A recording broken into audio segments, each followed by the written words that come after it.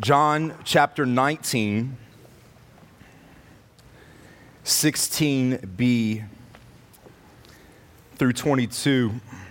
What a great opportunity that we have this morning as we have just observed the Lord's Supper, reminded of the death of our Savior, and to now look at this text before us today as we see the crucifixion of Christ.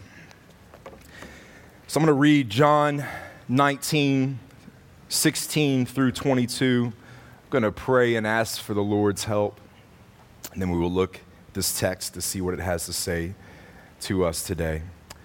So John 19, would you hear now the word of the Lord? So they took Jesus, and he went out, bearing his own cross, to the place called the place of a skull, which in Aramaic is called Golgotha. There they crucified him, and with him 2 others, one on either side, and Jesus between them. Pilate also wrote an inscription and put it on the cross. It read, "Jesus of Nazareth, the King of the Jews." Many of the Jews read this inscription, for the place where Jesus was crucified was near the city. And it was written in Aramaic, in Latin, and in Greek. So the chief priests of the Jews said to Pilate, "Do not write the King of the Jews, but rather, this man said, 'I am the King of the Jews.'" Pilate answered, "What I have written, I have written." This is the word of the Lord. Thanks be to God. Father, we thank you so much for your kindness and your mercy towards us. What we have just read is too easily brushed over. And I ask, God, that you would help us to see the beauty of the cross. Christ in our stead, bearing the wrath that we deserve. Help us, God. I ask that in Jesus' name. Amen. So over the next few weeks, we will be looking at the crucifixion and death of Jesus Christ as we prepare for Easter Sunday, when we celebrate the resurrection of Jesus in a special and unique way. And while we do this, I want to ensure that we rightly understand the significance of the cross of Christ. As I mentioned in our prayer, too often I believe that we quickly brush over the crucifixion. We too quickly make our way to the resurrection of Christ, which is monumental in the Christian life. But the crucifixion of Christ has a grand place. See, the cross is the crux of Christianity. It is the precipice, the greatest mountain top that you could ever reach of this gospel. The cross is the primary reason that Jesus Christ came to this earth, so he could die for his people. And it is the turning point of human history. The Apostle Paul reminds us of his resolve to the Corinthians, where he writes, "For I decided to know nothing among you except Jesus Christ and him crucified." He tells the Galatians, "But far be it from me to boast except in the cross of our Lord Jesus Christ, by which the world has been crucified to me and I to the world." The great apostle knew the irreplaceable centrality of the cross in his life, in his evangelism, and in his leadership. J.C. Ryle is helpful here. He writes, quote, "A man must be right on this subject, or he is lost forever. Heaven or hell, happiness or misery, life or death, blessing or cursing in the last day all hinges on the answer to this question. What do you think about the cross of Christ? And listen to me. Each of us, every person who has ever lived, is forced to answer that question.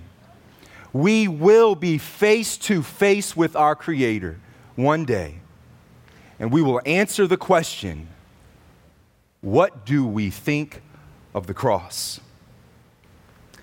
So we better know what our answer will be. We must ensure that we understand this doctrine of crucifixion and substitution and Christology, what Christ came to accomplish.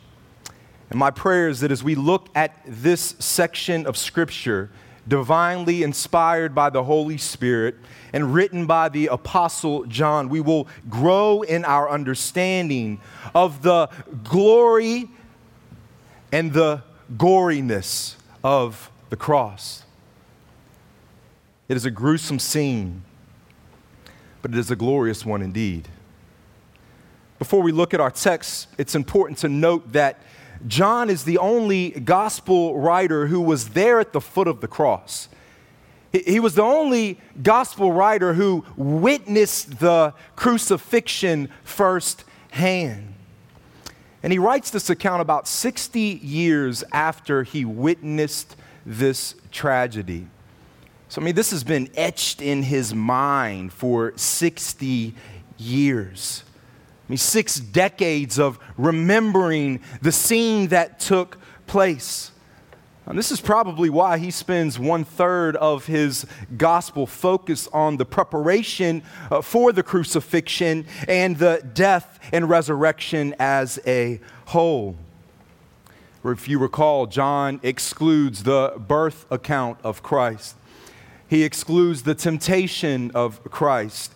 He excludes the Mount of Transfiguration, the Sermon on the Mount. There are no parables in John's gospel. It's as if John is making a beeline for the cross. He wants us to see the significance here. He wants us to understand that this is a great thing to which we must pause and ponder. See, John is majoring on the majors. He wants his reader to understand that there is significance and that the Lord and Savior, Jesus Christ, must be seen in this way. Now, this brings us to our text. There are 3 points that I want to point out to us this morning that we will observe as we look at this scene. First, we will see perseverance modeled. Perseverance modeled. Look at verse 16 with me. So they took Jesus, and he went out, bearing his own cross, to the place called the place of a skull, which in Aramaic is called Golgotha. Now, if you recall, Pastor Gabe brought to our attention last week as we looked at the first part of chapter 19 that Pilate has done everything within his power to try to get himself out of this ordeal. He understands that who he has before him is a guiltless individual. This man is not guilty. Pilate understands this, but he has now been swayed by the pressures of the religious leaders. He's also been persuaded by his own desires to keep some power and to ensure that he does not lose his grip and his role on the people. And so here he understands that he cannot escape this. He is going to move forward against his better judgment. We read that Pilate hands Jesus over. Now, handing Jesus over here means that he handed him over to the executioners. So they would then have their way with Jesus Christ. John tells us that they took Jesus. In other words, the Roman soldiers take Jesus away from the judgment seat toward the cross. But notice what John says here. He went out. See, no other criminal would go out in this way. Because of the fear of the torture ahead, they would put up as much resistance as they could. They would almost have to be forced towards the cross, kind of whipped and driven like some cattle, herded along in a way that would push them towards their fate. But we read that our Savior goes out, that he heads to the cross. There was no coercion here. And like a strong soldier headed to battle, our Savior makes his way to his cross. Now, this was prophesied some 700 years before. The prophet Isaiah writes in verse 7 of chapter 53, he was oppressed, he was afflicted, speaking of Christ, yet he opened not his mouth. Like a lamb that is led to the slaughter. Notice the language here, being led, not forced. He is led there by the sovereign hand of the Father. His own obedience, his active obedience, saying, I will go and I will face what is ahead. The prophet continues and writes, and like a sheep that before its shears is silent, so he opened not his mouth. Jesus Christ didn't fight. He didn't resist. He didn't complain or call names.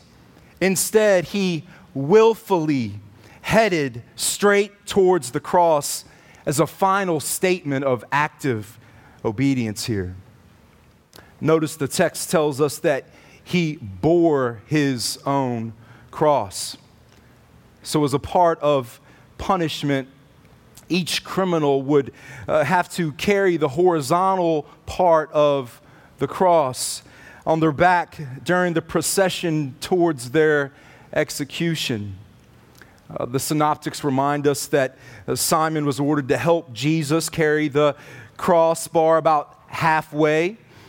This is likely because Jesus had just endured a harsher penalty, a beating that was greater than any other criminal had experienced. Remember, Pilate's trying to do many things to avoid this death sentence on Christ. Pilate went above and beyond normal flogging in hopes that his cruelty would satisfy the anger and outrage of the Jewish leaders.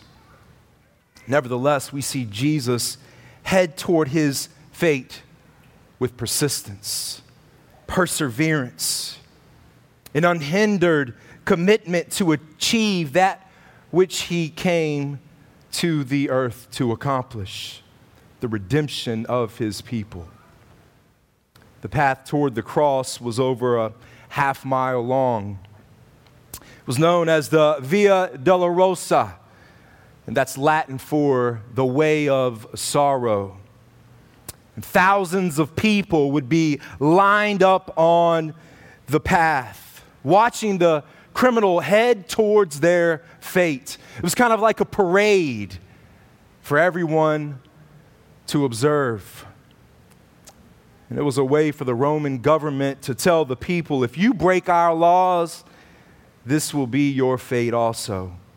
It was a fear tactic, a way to impress upon the minds of the citizens that they are under the rule of Rome, and that criminals, the worst of the worst, the rebellious, the insurrectionists, would face this type of punishment should they speak out against their government. We read that they take him and he arrives at a place called Golgotha, the place of a skull. We don't know exactly why it is called the place of a skull. Some speculate that it was because of the appearance of what it actually looked like. Some say it's because it was a place where people died, and the skull and the bones and the aftermath of what was to come from that death. And it doesn't really matter. The exact location of this place is uncertain even because of the way that Jerusalem has grown and expanded. All we know is that verse 20 tells us that it was outside of the walls, outside of the city. It was near some type of public road so that all who walked by could see the criminal dying. The vertical beam of the cross was already placed in the ground at this place. And upon arrival, the victim would be forced to lie on his back, where his arms would be stretched out, not completely, but just enough so they could have some leeway and be able to move to allow the crucifixion to take longer, so the torture could be greater. They would then either tie the hands of the criminal to this crossbar that they have just carried all this way, or they would nail nails in their hands. Would drive them in, and we know that later readings tell us that this was the fate of our Savior. That after carrying that wooded beam on his lacerated back that had been destroyed to the visual eye, the splinters driving in, and then the laying on the wood and the spikes driven in his hand. What a scene. What thoughts must be running through the mind of Christ, the humanity of Christ here. Point of application I want us to make before we move on is that every true believer must also carry their cross. We must carry our cross if we are to be called Christians. Matthew 16:24 reminds us of this. Then Jesus told his disciples, "If anyone would come after me, let him deny himself and take up his cross and follow me." See, our cross is a cross of self-denial. It is a cross of submission to the lordship of Christ. It is an emblem of death. Death to self, death to the world, death to our own sinful desires. We must bear our cross. We must say, I will follow my Savior, and model the perseverance of this life, trusting the Spirit to work and to bring to fruition that which was started in me, but I will work and I will aim as if it depended solely on myself. We strive, we toil, we make war on sin, we carry our cross, we model our Savior here. It's also an emblem of death to self, but being alive in Christ. It's alive to obedience to God. So it's not that we do this from our own will. It's that God changes us and changes our desires. And we want the things that we didn't want before. We want to be more Christ-like. We welcome sanctification. Too many Christians think differently these days. They think that we can have the world in one hand and the cross in another. They think that we can have the world and be in the world and neglect the cross of Christ, the cross of obedience, the cross of putting away the old and putting on the new. May that not be said about us, brothers and sisters. May we be a people who allow the things of this world to be so minimal. May we be a people who look to the things of this world as the things on the outside, the outskirts, because our eyes are so focused on the cross. Second, we see there's pain endured. Pain endured. Verse 18 tells us that there they crucified him, and with him 2 others, one on either side and Jesus between them. Now, this doesn't go into much detail because the crucifixion was so well known in its day that none of the gospel writers really feel as if they must tell too much detail about what happens in the crucifixion account. Now, the Persians had created crucifixion. It was picked up by the Carthaginians. Other nations had adopted this, but Rome had perfected it. They had developed a way to bring you right to the edge of death and suspend you there. Just hold you, just waiting, pleading for the torture to end.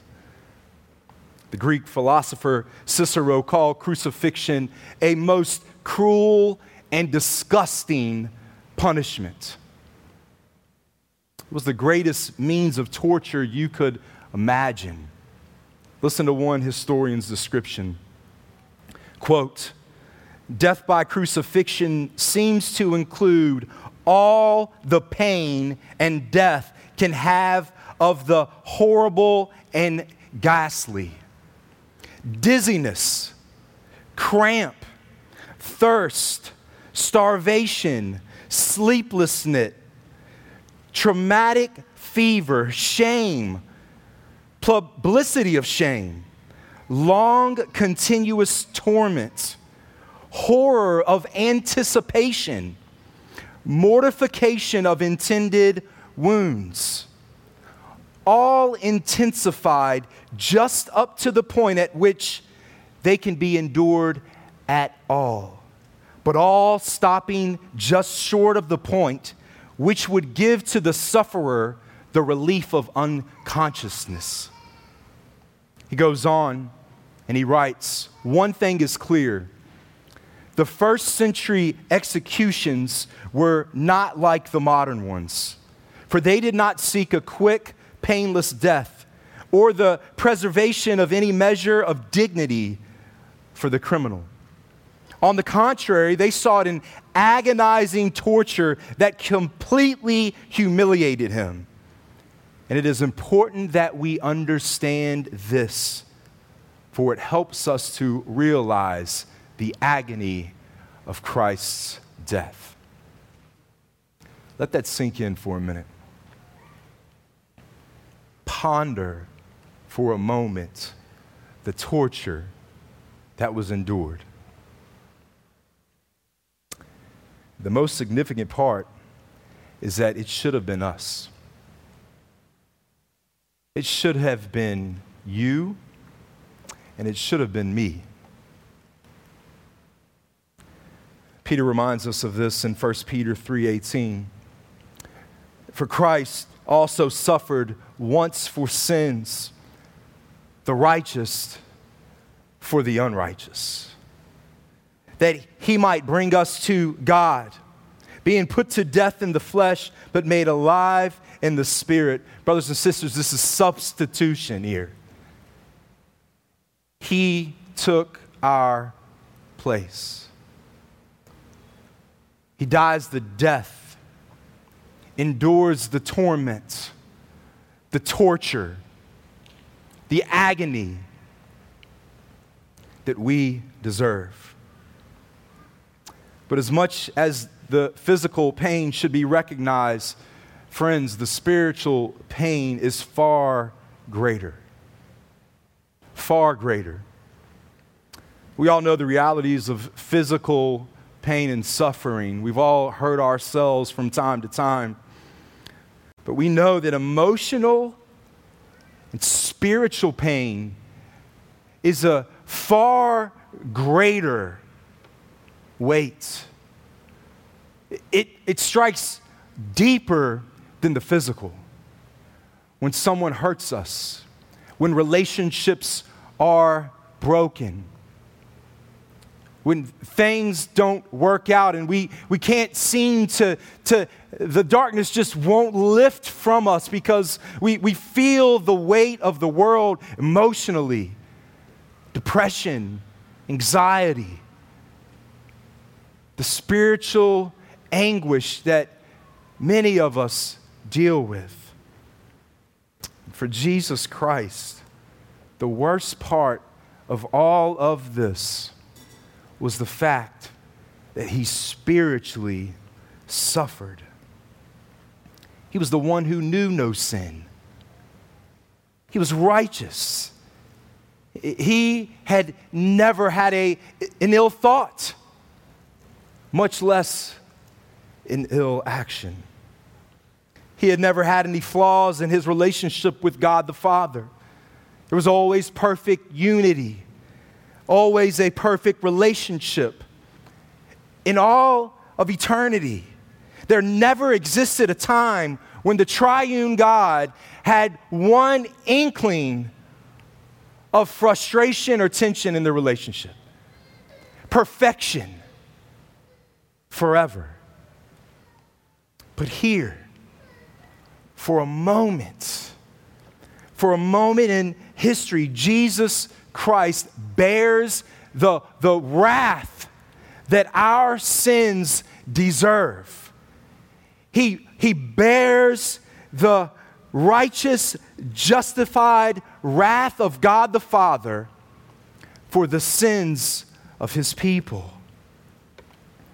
Isaiah 53, 10 through 12 is helpful here. You can turn there if you want, but let me read this for us. Yet it was the will of the Lord to crush him.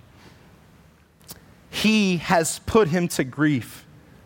When his soul makes an offering for guilt, he shall see his offspring. He shall prolong his days. The will of the Lord shall prosper in his hand. Out of the anguish of the soul, he shall see and be satisfied. But his knowledge shall see the righteous one, Jesus Christ here, my servant, make many to be accounted righteous, and shall bear their iniquities. Listen further. The prophet says, speaking for the Lord, therefore I will divide him a portion with the many, and he shall divide the spoil with the strong, because he poured out his soul, speaking of Christ, to death, and was numbered with the transgressors. This is where we see Jesus being in between two other criminals. He's numbered with those transgressors publicly, enduring the worst of the worst. But he makes intercessions for the transgressors. His death in our place. This is the great pain that was endured. The pain of absorbing the holy, righteous wrath of God the Father for the sins of rebels, of transgressors. We have all sinned. We have all fallen short of the glory of God. We all deserve death. Friends, do you understand the great length of pain that was endured on your behalf? The great exchange. His death for your pardon. His life for your freedom. See, we move from rebel to righteous, from foe to friend, from enemy to family because of Christ. Third, we see his power proclaimed. His power proclaimed. Verse 19 says, Pilate also wrote an inscription and put it on the cross. It read, Jesus of Nazareth, the King of the Jews. Many of the Jews read this inscription, for the place where Jesus was crucified was near the city. And it was written in Aramaic, in Latin, and in Greek.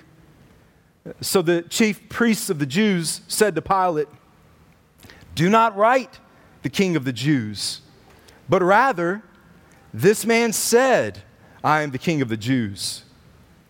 Verse 22 tells us, Pilate answered, what I have written, I have written. So it was common practice for the charges of the criminal that was being executed to be written on a sign, a placard. And someone would carry this sign in front of them as they were paraded through the city, so everyone would see what the charge was that brought them to this point. And then when they were on that cross, the placard was hung above their head, sometimes wore on their neck.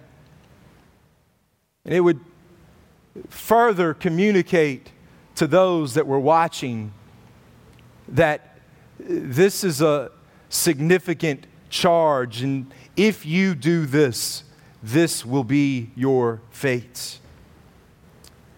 And Pilate here writes something very significant. Now, Pilate isn't doing this because he wants to make a proclamation of the power of Christ. He's doing this to try to humiliate the Jews. As I mentioned earlier, Pilate is frustrated that the Jews have kind of forced his hand here. And so this is a way that he can humiliate, or at least try to humiliate, the Jewish leaders. It's like, here's their king. He's on a cross. He's dying. The King of the Jews. It's a spiteful action. It's a way of getting back at the Jews here. And notice he puts from Nazareth. If you remember, Scriptures told us that nothing good comes from Nazareth. It was the slums.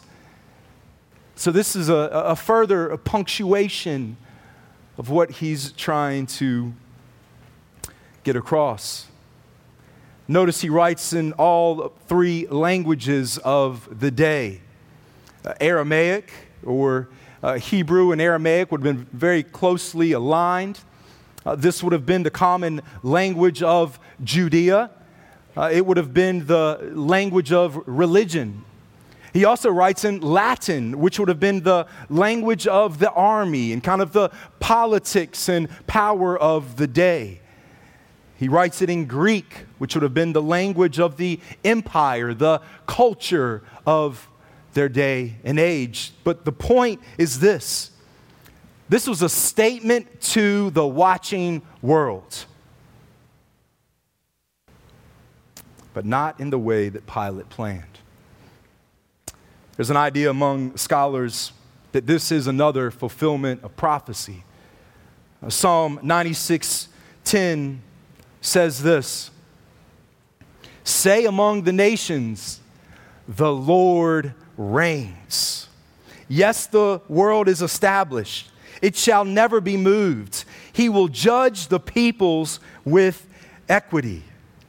So this is thought of as Christ reigns from the tree. It is a beautiful picture of God's sovereignty from all aspects of the crucifixion. That God is at work in and through the evil work of man. He reigns from the tree. See, little did Pilate know that absolutely Jesus Christ is the King of the Jews. He's the King of all. Philippians, we read that every knee will bow. Every tongue will confess that Jesus Christ is Lord. See, Pilate thinks he's at work here, but he's not. God is at work. God is working in and through this to bring glory to his name. A couple of closing applications that we gain from this passage. One, here we see God's hatred of sin. God's hatred of sin. Listen, God hates sin so much that he poured out his wrath on his Son. Psalm 5:4 says, "For you are not a God who delights in wickedness. Evil may not dwell with you." Psalm 5:5 tells us, "The boastful shall not stand before your eyes. You hate all evil doers." It's a false notion that's spread rampantly in evangelicalism that says that God hates the sin but loves the sinner. And on the surface it sounds right, but Scripture would tell us that that is wrong. Yes, God loves the world. Yes, God has a special love for his people. But Scripture tells us that while we are opposed to God, not in Christ, that God abhors the sin and the sinner engaging in that. God cannot stand with sinners. Isaiah 59:2 says that, "But your iniquities have made a separation between you and your God. And your sins have hidden his face from you so that no one he can hear." Friend, if you are in here today and you are not in Christ, let me urge you, repent and believe. Turn from your sin.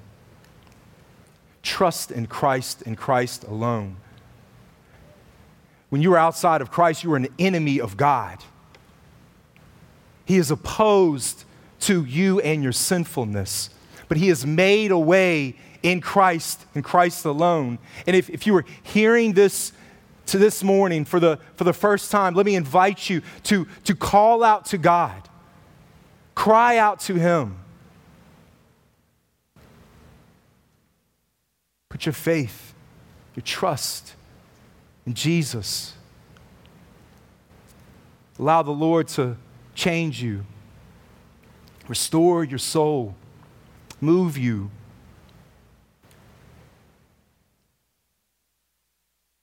I pray that that is not lost on anyone here today. Second, we notice here God's love for his people. So while God hates sin, he despises sin. He cannot be close to sin. There's separation between all who are sinners apart from Christ. But God's great love for his people is so evident here.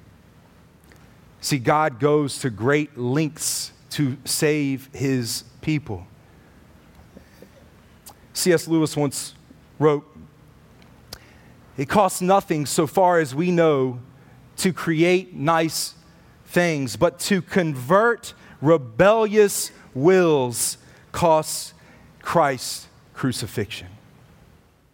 See, in order to redeem his people, to draw us to him, to make a way for us to have a restored relationship with our Creator, with our Father, God went to great lengths.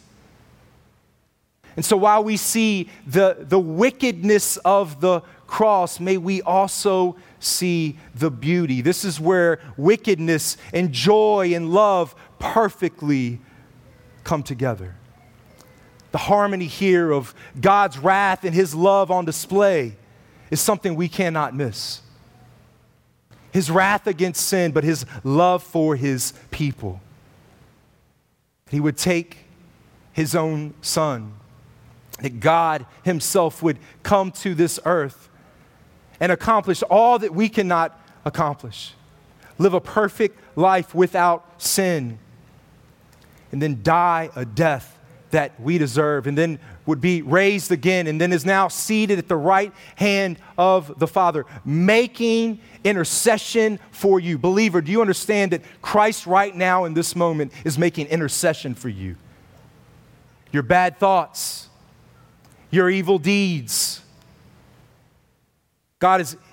Christ is interceding on your behalf.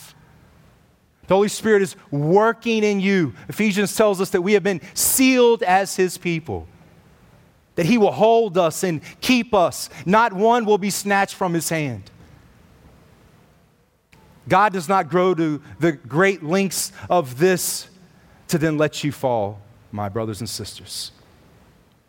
He will hold you. He will keep you. Do you understand the great love of God? Maybe you've never understood your great rebellion. And when we place our great rebellion on the table of God's great love, it goes, it disappears. He remembers our sins no more. For as far as the east is from the west, we are forgiven, friends. And third, we see in that same sense the faithfulness of God here. The faithfulness of God. Sinclair Ferguson writes, quote, "When you look at the cross, what do you see? You see God's awesome faithfulness. Nothing, not even the instinct to spare his own son, will turn him back from keeping his word." See, if you recall in the Old Testament, we were told that God would have a people for himself. He tells Abraham, there will be many nations. You will have many sons and daughters. Your family will be as countless as the stars in the sky. Many will be brought to salvation. He promised of God never fails, friends. His faithfulness is forever. I mean, may we look at the cross and see this. That God goes to great lengths to ensure not just that we are saved, but that his name is not defamed. See, God is not a liar. All that he has said will come true, brothers and sisters. So what do? We need to know God. We must be in our word. We must put aside the things of this world. Turn off the TV. Get off the screens. And get in our word so we know this God who has made a covenant with us through Christ and Christ alone. What else do we have? See, this is his promise to us. That because of the death of Christ, we will not be lost. His faithfulness, his promise. Kids, listen. Do not wait. Do not wait until you get to some magic age when you then desire to learn about God. Obey your parents. Obey the word of God. See the cross of Christ. I pray that my kids have the most boring worldly testimony ever. That they just never think of a day where they didn't know the love of God for them. That they didn't know that there was a great God. I pray that for all of the children in our church. They would see the love of Christ. They would see their need for a Savior. And they would call on that Savior from now until eternity. Teens, young adults in this room, stand firm.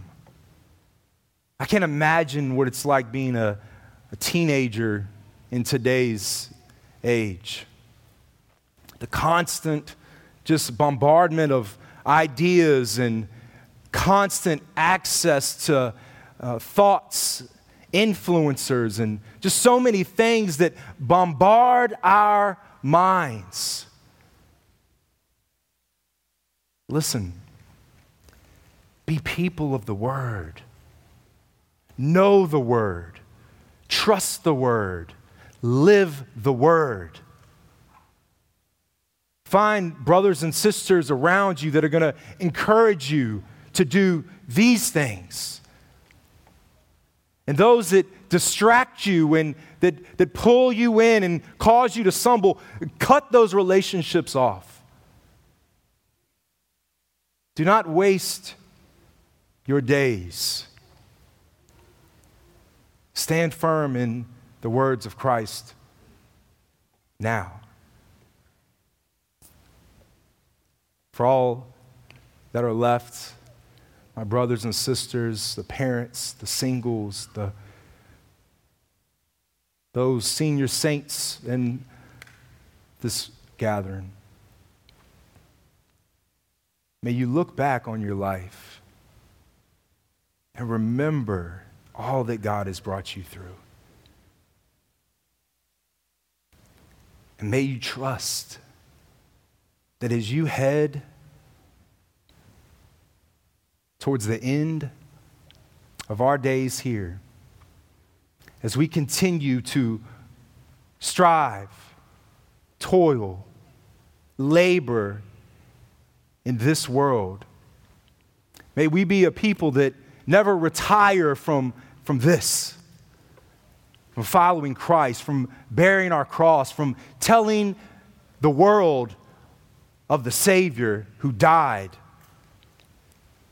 so that they could be set free. May we never grow tired. May we trust that our labors are never in vain.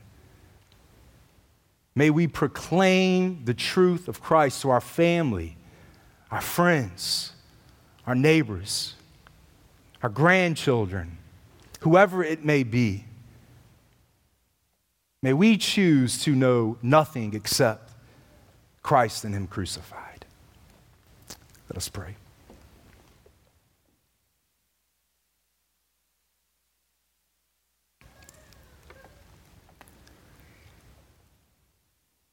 Father, we pause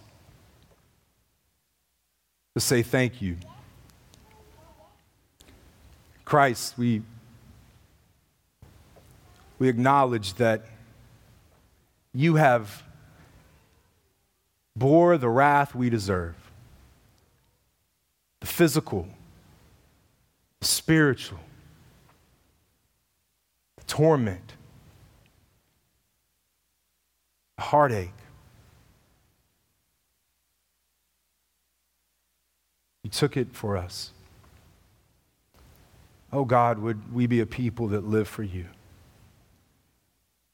Spirit, you have sealed us. You're with us. May we be even greater, have a greater awareness. As we read your word, Lord, would you allow it to come alive? Would it be impressed upon our hearts? Would you give us the renewal of our minds? Would you help our unbelief?